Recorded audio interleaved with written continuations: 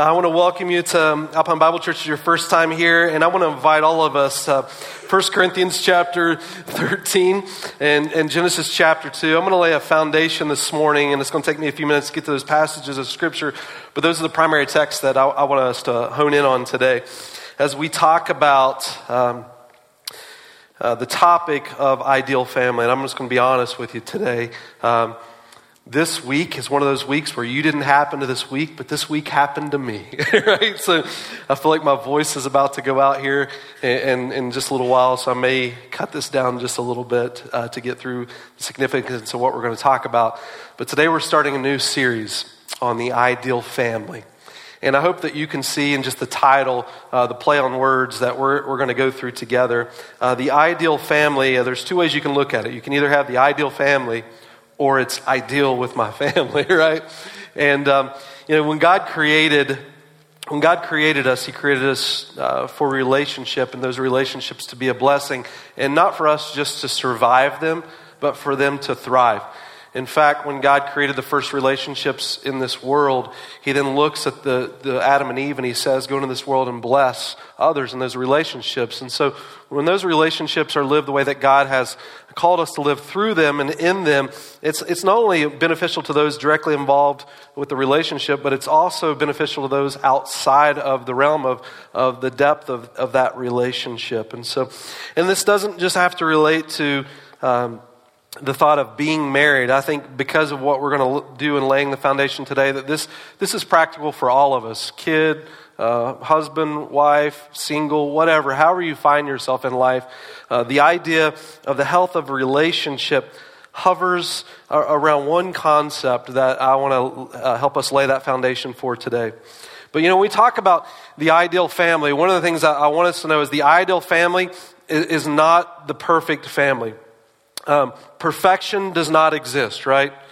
Unless you're married to me, and then, no, I'm just kidding. Perfection does not exist, right? A godly marriage, when you think about the ideal family, a godly marriage isn't about avoiding conflict. You will have it. Instead, it's more about deciding who you want to spend the rest of your life fighting with and how you're going to respond to those conflicts that arise. You're going to have conflict, right? And if you get married and you think it's about avoiding conflict, you might as well forget marriage. But do you love them enough to go into that conflict with them? And how do you respond to that conflict becomes important. Ruth Graham, the late Ruth Graham, married to Billy Graham, she was asked once, have you ever thought about divorce? Of which she immediately responded, nope, but I've thought about murder. Experience, right? Wisdom. There is conflict. When we talk about a series called Ideal or the Ideal Family, our goal isn't the perfect family. Our goal isn't for you to listen to this series and figure out what your family's doing wrong so you can go help them be perfect by nagging them, right? Don't just listen to this and subliminally try to send this to someone as if to sort of say something by not saying something. Like nagging people, it produces the opposite of what you want, what maybe you even desire, and more importantly, I think what God desires. So we're not going to go about this manipulating or control. You can't control, or you shouldn't try to control or manipulate hearts. In fact, I'm just being honest, when you get into relationships, if you feel like it becomes your obligation to control what someone else does, when things don't work out, you worry that guilt, shame, like walk around as if you're the failure. But the reality is, you're not responsible for what other people do. Right? What God calls you to be is responsible for you. So when we think about the ideal family and we want to lay a foundation today, here's what we really want to talk about. Not the people next to you. We want to talk about us, me. Where's my part? What's God's plan for me in the reactions of my relationships around me? What is my target? Ideal family is not a perfect family. Whether it be church family or your personal family, it's not a perfect family, but it's about understanding your place in those relationships for what God has called you to. When the Bible talks about responsibility in relationships, it teaches us under one phrase or idea, one term, and that is covenant relationship. Covenant relationship is more than just getting along. It's really the basis for human flourishing. When you read in the Gospel of Luke, at the end of Jesus' life, and the thought of covenant relationships, he says this. He took the cup at the Last Supper after they had eaten, saying, "This cup which is poured out for you is a new covenant in my blood." Covenant relationship. In this new covenant, what Jesus is inviting us to is relationship. He's demonstrating the basis for this relationship. He's giving us a target through this relationship. And notice when Jesus provides this covenant relationship to us, he doesn't force us into it. He simply lays the foundation for it. In order to have healthy relationships, there is a responsibility of both parties, but it takes two willing parties committed towards covenant relationship. But in this covenant relationship then, through Jesus, we find that relationship shapes our identity and purpose. Because of what Jesus has done for us, in our response to him in that, whether you embrace him or don't embrace him, that relationship affects our lives. It gives us purpose and identity. It gives us a target. This word covenant is important in the Bible. In likeness, the other place that we find covenant in Scripture is in dealing with marriage. You think in church, God's given the church, I think, 3 ordinances to practice. First two many people are familiar with is communion and baptism. But I think the third one is marriage. And the reason for that is because all 3 of them deal with covenant. Like today we're going to partake of communion, which relates to covenant. That covenant gives us identity. It gives us direction, gives us a target, gives us a place for which to respond and who we are and what we are about. My relationship to Jesus, because his covenant towards me impacts my life. It becomes the foundation for how I respond to all other things in this world. Marriage is another one. Most intimate of relationships, a relationship with God, a relationship with others. That's why we say, when it comes to your life, the 2 most important questions that you will answer is, who is your God? And if you get married, who will you marry? Those covenants are sacred.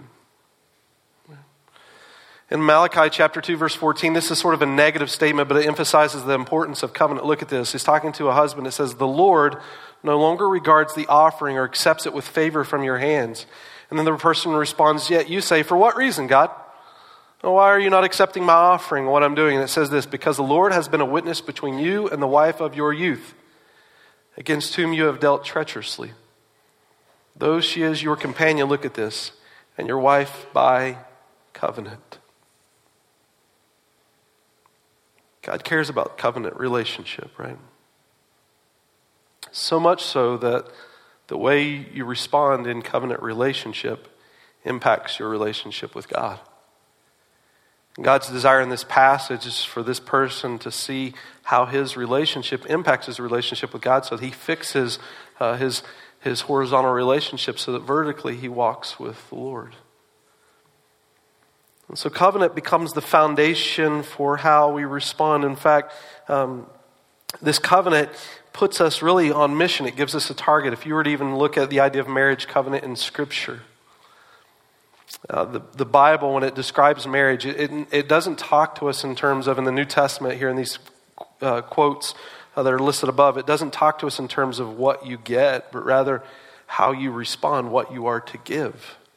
When God comes to the idea of marriage in the context of Scripture, it almost always is in description of how you then respond in covenant relationships. So what is a covenant?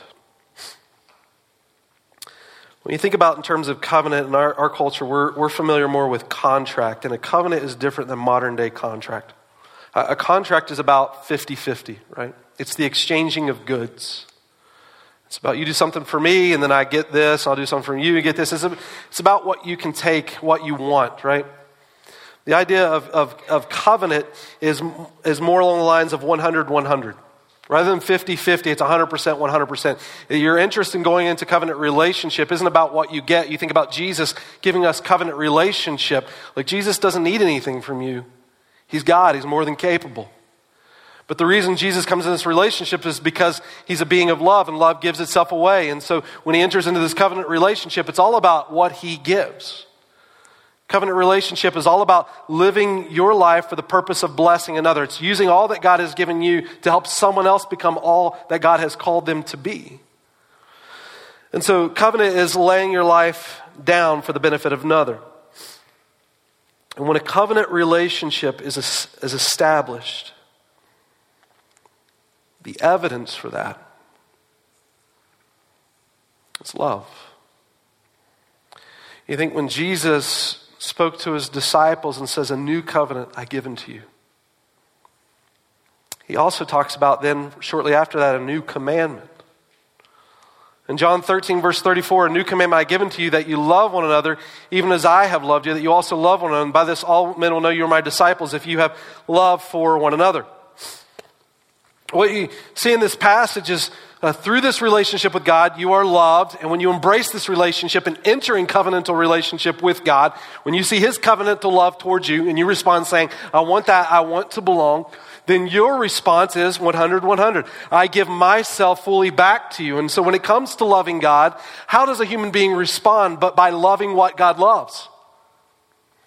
God's not tangibly here. But God created this world for his glory. And so my display and my love towards God is demonstrated by the way I love what God loves, which is what makes covenant relationship, regardless of where you are in life, whether single, a family of one, or there's multiple people within the context of your family. Jesus defines in covenant relationship then how we respond in this world around us. That's why God calls his church a family. Because we understand within the context of this family that the difference in worldly love and our love is significant because we're not contractual, we're covenantal.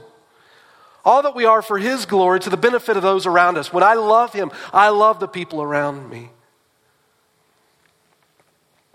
I lay it all down. In fact, when we are loved that way, the way Jesus has loved us, I think it becomes the foundation, the strength, which what gives us the ability to then respond and love ourselves. It's when you have worth, value, and meaning. When you belong. When you're loved. When you feel appreciated. That you reciprocate in love, right? That's what makes your relationship with Jesus so foundational. Understanding that covenant. Because that's what Jesus has done for you. In fact, look at this. In Ephesians 5, when it starts talking about relationships, here's the beauty of Ephesians is when you get to chapter 4, it tells us how to start responding in relationship. And then Paul gets very practical. He says, look, and this should even mostly affect your marital relationship because this is an expression of the gospel. It's the way Jesus has come into your life. You want to live that out foremost in the marriage, in the home. That becomes your primary place of ministry. And look what he says, husbands, love your wives. The foundation of covenantal commitment is love. Husbands, love your wives, just as Christ also loved the church and gave himself up for her. Look at this. Your basis for loving your wife is the example of Jesus' love over you. It's because you've been loved that you respond in love. That covenantal relationship is the foundation to move through everything. I want to keep explaining why, but that covenantal relationship with Jesus becomes the foundation for everything. All that he is for me, all that I am for him. And demonstrated, husbands, love your wife just as Christ loved the church. And notice this example he now gives to, because when we talk about unconditional sacrificial love in our lives, we can begin to say to God, God, but don't you know who I married? They're not always easy, right? And Jesus' response here is, yeah, neither are you. My church isn't perfect. The church has blemishes, right? But you're going to be mean to Jesus' bride? Right? Talk bad about my wife and so many black eyes you leave with. Jesus knows his church isn't perfect. But your relationship to that and your covenantal love for Jesus is expressed to help that church become more beautiful in the eyes of Christ. helping that church give himself to her. And so look, it says in Ephesians chapter 5, verse 25, and talking about Jesus here, he says, so that he might sanctify her, having cleansed her by the washing of water with the word, that he might present to himself the church in all her glory. Jesus' love, he recognizes in these two verses, his love is what cleanses her. And that his desire in continuing to love her, she becomes more beautiful. And through that love, he presents to her this bride adorned. So the basis of our love and covenantal love is the experience of Christ's love in our lives. And through that love, then we're able to love beyond that. Which is why Jesus then gives you the greatest commands, to love others. When we think in terms of love and the way that you recognize covenant love in the New Testament, there's different words for love in Scripture. But in the Old Testament and New Testament, they had a particular word that described covenant love. In the New Testament, it was agape. In the Old Testament, it was ahava. Agape love is unconditional, sacrificial love. It's a love of the will rather than a love of the emotion. It's the decision of your life, regardless of sometimes the feelings that come, is to continue to give yourself for the benefit of someone else. The Bible that I think the passage in the Bible that best describes this is 1 Corinthians 13. Listen to these phrases. You often see this read at weddings, but I want you to know when you read this passage of Scripture, it's not in the context of marriage. However, because covenantal love is expressed in the form of, in a deep form in the marital relationship, I think anytime you talk about agape love, which is covenantal love, you can begin to apply this very easily to the marital relationship. It says, thank you. Love is patient. Love is kind. Is not jealous. Does not brag. Is not arrogant. Does not act unbecomingly. It does not seek its own. It is not provoked. Does not take into account a wrong suffered. Does not rejoice in unrighteousness, but it rejoices with truth. It bears all things, believes all things, hopes all things, endures all things. When you read a passage like that, maybe you're like me, but I always start with myself and you say, you know what? It seems like every sentence I can always point back to a failure. But I want you to know when you enter in a relationship, a covenantal relationship, marriage before the Lord, or you understand what Jesus has called you to and living in love for him, you're not going to be perfect. But I think that target becomes important because it helps us identify for those that we're in a relationship with, I failed here, but this is who I want to be. And the reason I want to be this is because I care about you. And the reason I care about you is I want you to be everything God calls you to be. His love for you is greater than my love, but I want to be a demonstration of that love. Right? And so in 1 Corinthians, it starts to describe this agape love. And I think the reason we need reminded of biblical love is we're really bad at understanding love, especially in our culture. I often use this illustration, but there's a story of a rabbi walking along the side of a shore. And a young man caught a fish. And he's cooking the fish. And the rabbi comes up to him and he's eating the fish. He's like, I love this fish. Man, I love this fish. He's just eating it, devouring it. And the rabbi goes by him and says, you don't love that fish. He's like, what are you kidding, man? I love this fish, right? He's like, no, if you loved the fish, you wouldn't have killed the fish. Truth is, you don't love the fish. What you love is yourself. And that's why you devoured the fish. And the reality is, in our definition of love within our culture, that's really what we do in a relationship. It's not love, though we use the term love. Oftentimes in relationship, we don't come to people because of what we want to give. We come to people because of what we want to get, and we use them as a tool. Like you ask, why'd you get married? I don't want to be lonely. I want to be secure. I think security and finding companionship are important. But you notice the motivation of those statements are about self. Agape love is about the giving away for the benefit of others. The irony in getting married based on what you get is that really neither of you end up happy because it's an exchanging of goods. It's a contract of 50-50. I love you as long as it makes me happy. I give and get, right? It's about how I can be pleased. But when you live for the basis of what you get, you end up being takers rather than givers, and no one ends up happy. But if two people get married based on what they can give, they understand covenantal relationship. You not only get to use the gifts to bless others, they're also filled up by the other person who has a heart to give. Does that make sense? So when you get into a relationship for the purpose of giving yourself away and both people understand covenantal relationship, not only are you blessing the other person's life by the way that you give, your life is being filled up because they're also holding the same concern for your heart. And the result of that is not only is that marriage now filled up and blessed, but relationships around them. Perhaps I think the best verse that really sums it all up is the very next verse in this section of Scripture, verse 8. It says this: love never fails. Love never fails. When you think about healthy relationship and the ideal family, I know where people want to go from the beginning of something like that. It's like, yes, we've got dysfunction and I want to kill it. I want to get rid of it. How do we fix it? Tell me now, right? But the basis before you can ever get to a place like that is to understand the position. Covenantal love. Love never fails. You know what that's saying? That's a love that's for you. Now, some of us can read verses like this and immediately think about the past of the pain that we've gone through by not experiencing this. When love had failed, right? Man, if you could find love that would never fail, how would you feel? Do you know what true covenantal love breeds? Intimacy.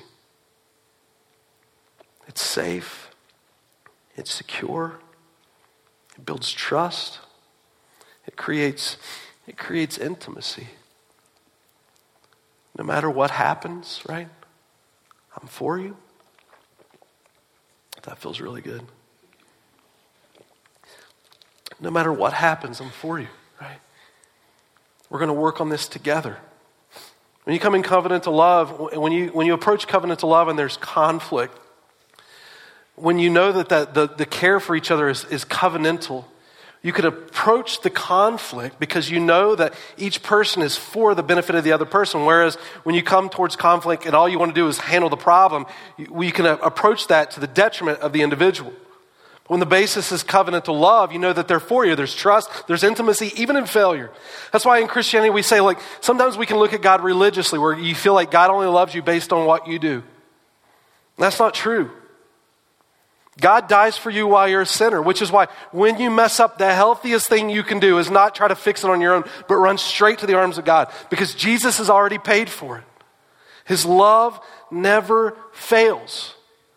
The health of marital relationship is to fight for that purpose because the tension in our lives when conflict happens is to begin to become aggressive towards one another rather than love each other and go towards the challenge together. Conflict creates division. You know, when God created us in the beginning in Genesis chapter 2, here's what he said. For this reason, a man shall leave his father and his mother and be joined to his wife, and look at this, and they shall become one flesh. Love never fails. What is there in this verse? Intimacy. Security. Trust for me. Now, I know in our minds sometimes you can think towards the relationships that you have and say, I'm not getting that there. But the best way to lay the foundation to get to there is to model it. Right? Love never fails. I think Adam's life, he really demonstrated this in just the verse previous to this. This is the last two verses of Genesis chapter 2.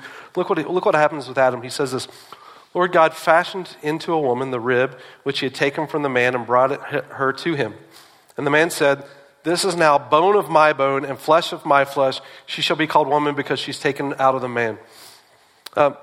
First thing Adam did when he sees his bride, God created for him, he didn't say, okay, what is it you're going to do for me, right? Like, oh, you don't even know how to cook yet. You've not even been around an oven, right? Like, that's a negative, right? I can't do this. Can't do this, God, right? That's not what he does. He doesn't give her this checklist. Rather, what he does is he sees her as a gift. And the first words man speaks, it's a song. He sings a song over his bride. Perfect or not, she's God's gift to him. Well, something happens in the dating relationship, right?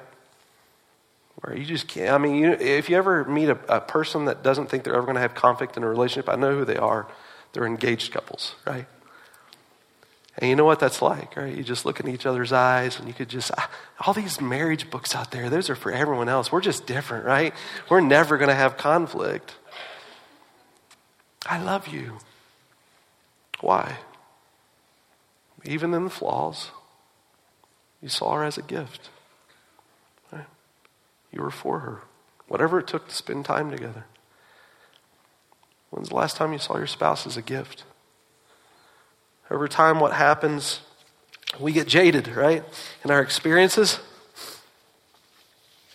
I mean, it's not always easy. Start throwing kids around there, other relationships, jobs, complexity of life, responsibility.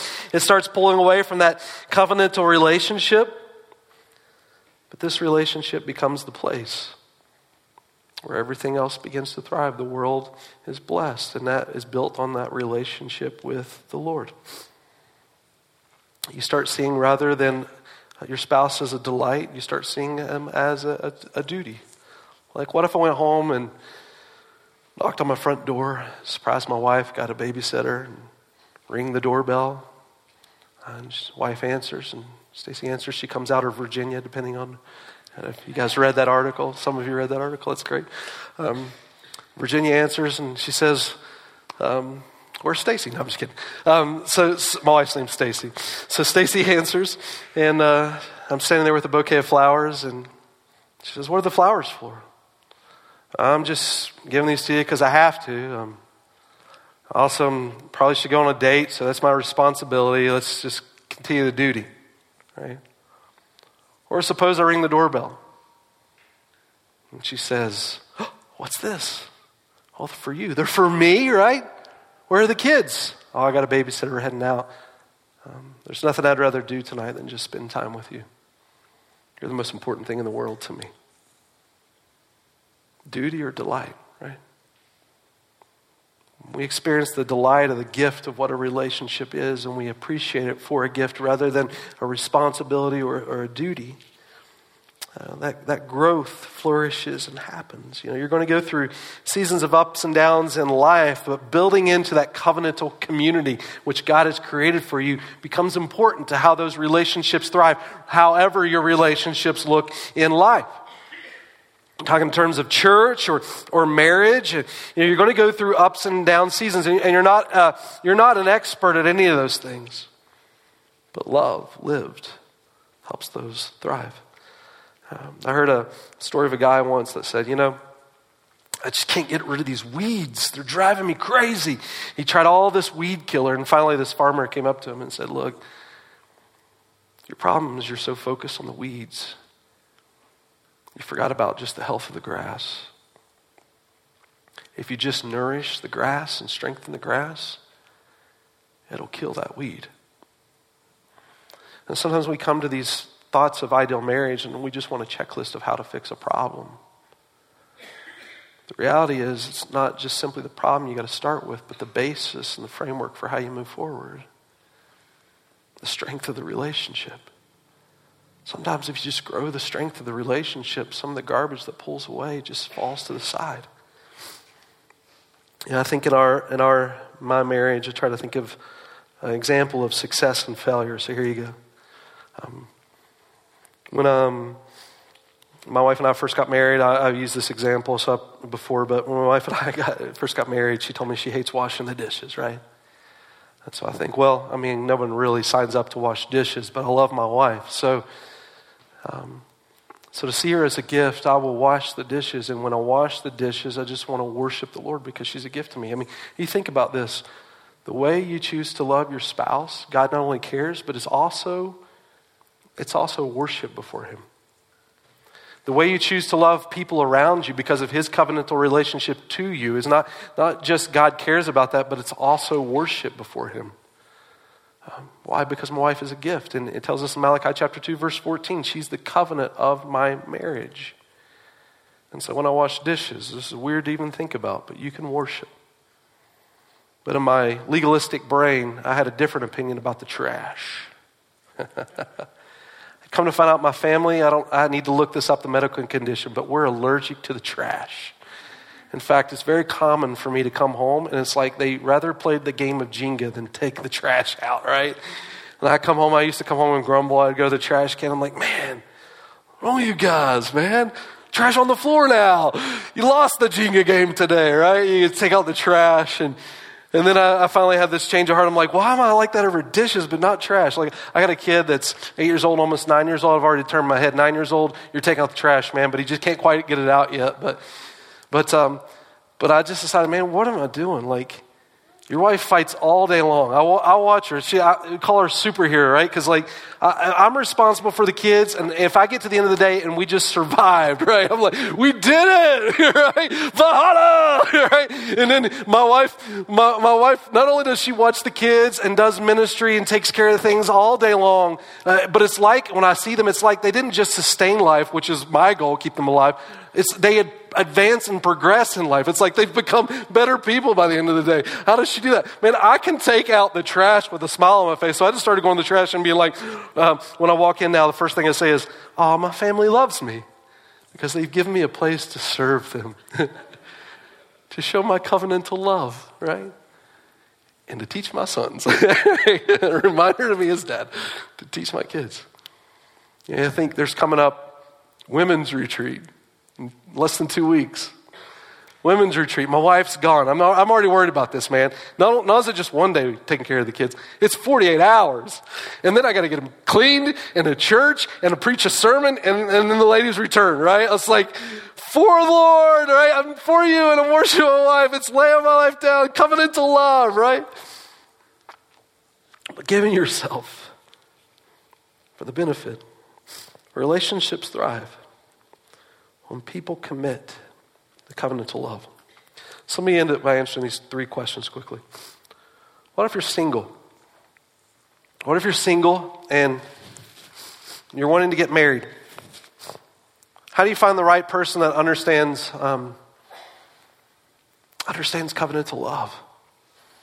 Right? Who doesn't want that love never fails? Who doesn't want that in marital relationship where, like, I want to find someone, I want to give my life for them and to lay it down and just help them become all God's called to me? I'm into that. Now, how do I know that someone else is ready for that? When you marry someone, you definitely want to be attracted, right? Make sure that they're a healthy person for marriage. I would say, physical attraction is important, but character is a crucial part of this attraction to determine if someone will be in covenantal love toward you. Physical attraction is good, but only outwardly important. Character is the jewel. A good wife, it tells us Proverbs 31, verse 10. She is the crown jewel. Talking about the content of character. Matt Chandler said it like this: there is no cosmetic surgery for poverty of character. Character is who you are when no one is looking. There's a good reason the Scripture calls the church the family.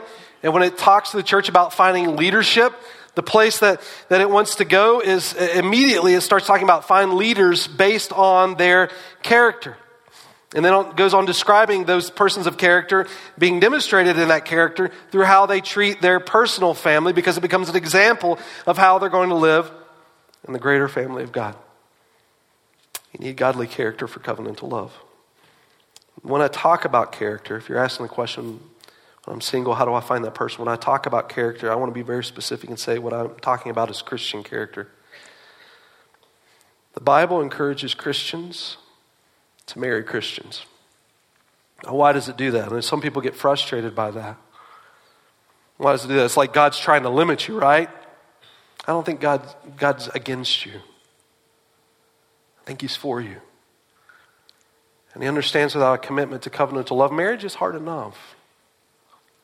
But it's also intended to bless the world around you when it's understood the right way.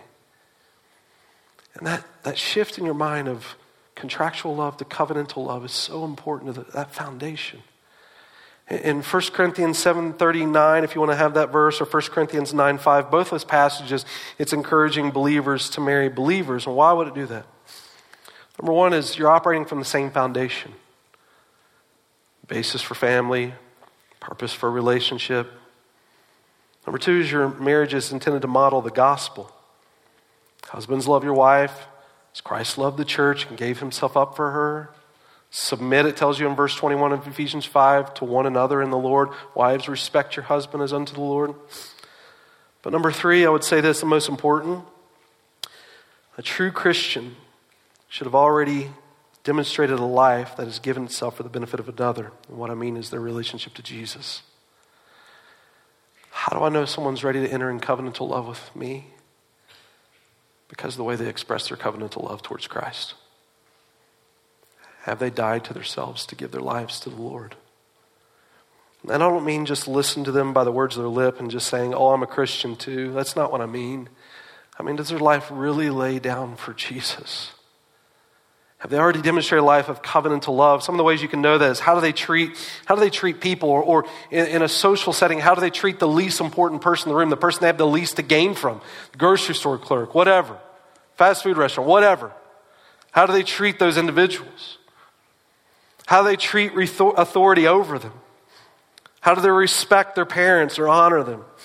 Meet someone that the people they know, the people that, anytime you're dating someone, they're always going to put their best foot forward. They want to impress you. But meet the people they've known for a while, that have seen the candid sides of them when they've gone through adversity, to see if covenantal love is what's demonstrated in their lives. If you can't be content with someone's character where they are in that moment, it won't get better in marriage. Or at least rarely it does. I mean, everyone can think they're great at marriage, but you know what happens when you get under a roof with someone else 24 hours a day, 7 days a week? At some point your flaws come out. Being content with where their character is now is important. What if you're married to someone that's not a Christian then, right?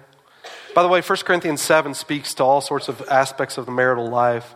But what if you're married to someone that's not a believer? I would tell you, because of your covenantal relationship with Jesus, 1 Corinthians 7:12 and on, into verse 16 and 17 describes this specifically. I would tell you the beauty of that moment is you get to be Jesus to people that God cares about. God loves your spouse too, just as you do. Being in that place to demonstrate covenantal relationship, praying for them, loving on them is important. And so being a light for Christ wherever you go, especially in that relationship, God is most interested in that covenant relationship. Your first ministry is to your family.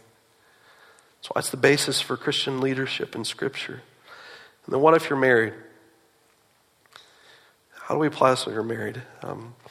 Tim Keller says, marriage is the Mack truck driving through your life, revealing your flaws and humbling your reactions. Marriage can itself sometimes be the suffering that breaks us open to reveal what we truly worship. It really shows us where our flaws are, where we can better demonstrate 1 Corinthians chapter 13. It's interesting. Right after Adam sings over his wife in Genesis chapter 2, verse 23. I mean, just right after that, sin and disunity in their relationship. Covenantal love is just starting to get ripped apart. In fact, it describes it this way.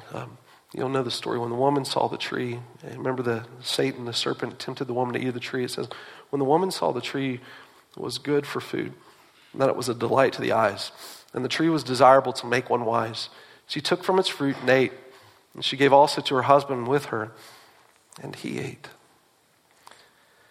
Interesting thought on this passage. She eats the fruit. God told Adam not to eat of any tree. He gave that command to Adam, right, for both of them. And then he allows his wife to go and sit with this tree. And look where, or sit by this tree and take of the fruit. And look where it says Adam is in this moment, right?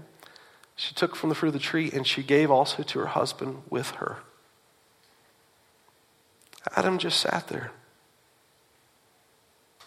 Adam allowed her to literally eat death. Death in her relationship with God, death in their relationship together. Guys, can I tell you one of the greatest obstacles we'll fight when it comes to covenantal relationship, especially men? Can I tell you the greatest obstacle you're going to fight when it comes to covenantal relationship? I know most guys, if I asked them that question, what they would respond with is lust. But can I tell you, it's not lust. The greatest obstacle to your covenantal relationship with your spouse is passivity. It's not investing in it like it's a gift. Genesis 3, right after Adam sings to his wife, he allows her to eat death. He does nothing. I would say passivity leads to lust rather than woo the heart of your wife. More interested in low-lying fruit. Some people may even argue, I don't think passivity is always a problem, because I've seen guys that are opposite of passive, they're aggressive, but I would just argue that aggression is really passivity masked. They're being aggressive to get you to do what they want so they can go back to being passive. Passivity is one of the greatest risks to covenantal relationship, and it can be subtle. Leading a home can be a hard job, and passivity is easy to take. I think it's why men sometimes prefer to stay at work rather than go home. But if you're winning at work and losing at home, you're losing. Men crave respect. In Ephesians chapter 5, it says that wives respect your husbands because men crave respect, and it can be easier to get at work than at home. Why? Because respect at home is earned. No one's interested in your title or your corner office. You have to lead with love. At work, you get respect for your accomplishments and positions.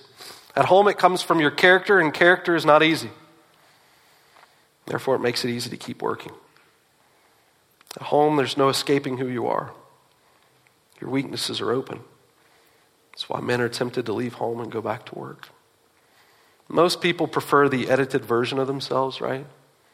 The Facebook snapshot they can control. You get quick fixes to your problems at work. At home, you work on things that take a lifetime to achieve, because while you're working on those things, God is working on you, on your character. It's not just a quick fix to the third quarter of your fiscal year. The reality is you can change your job. You can get a promotion. But family relationships are forever. Relationships are the only thing that you take with you from this world. If this thought pricks your heart, our desire should be to see the basis of this covenantal relationship and what it is. God desires to do this for you, not only to bless the lives of other people, but to refine in your heart the understanding of what it means to be in relationship with the Lord. Guys, no matter where you are today, in covenantal relationship with people, can I remind you, God is for you. That's the basis for thriving in covenantal relationship. I can love, not because of what I get, but because of what He has already given. Because of His love, I love in response.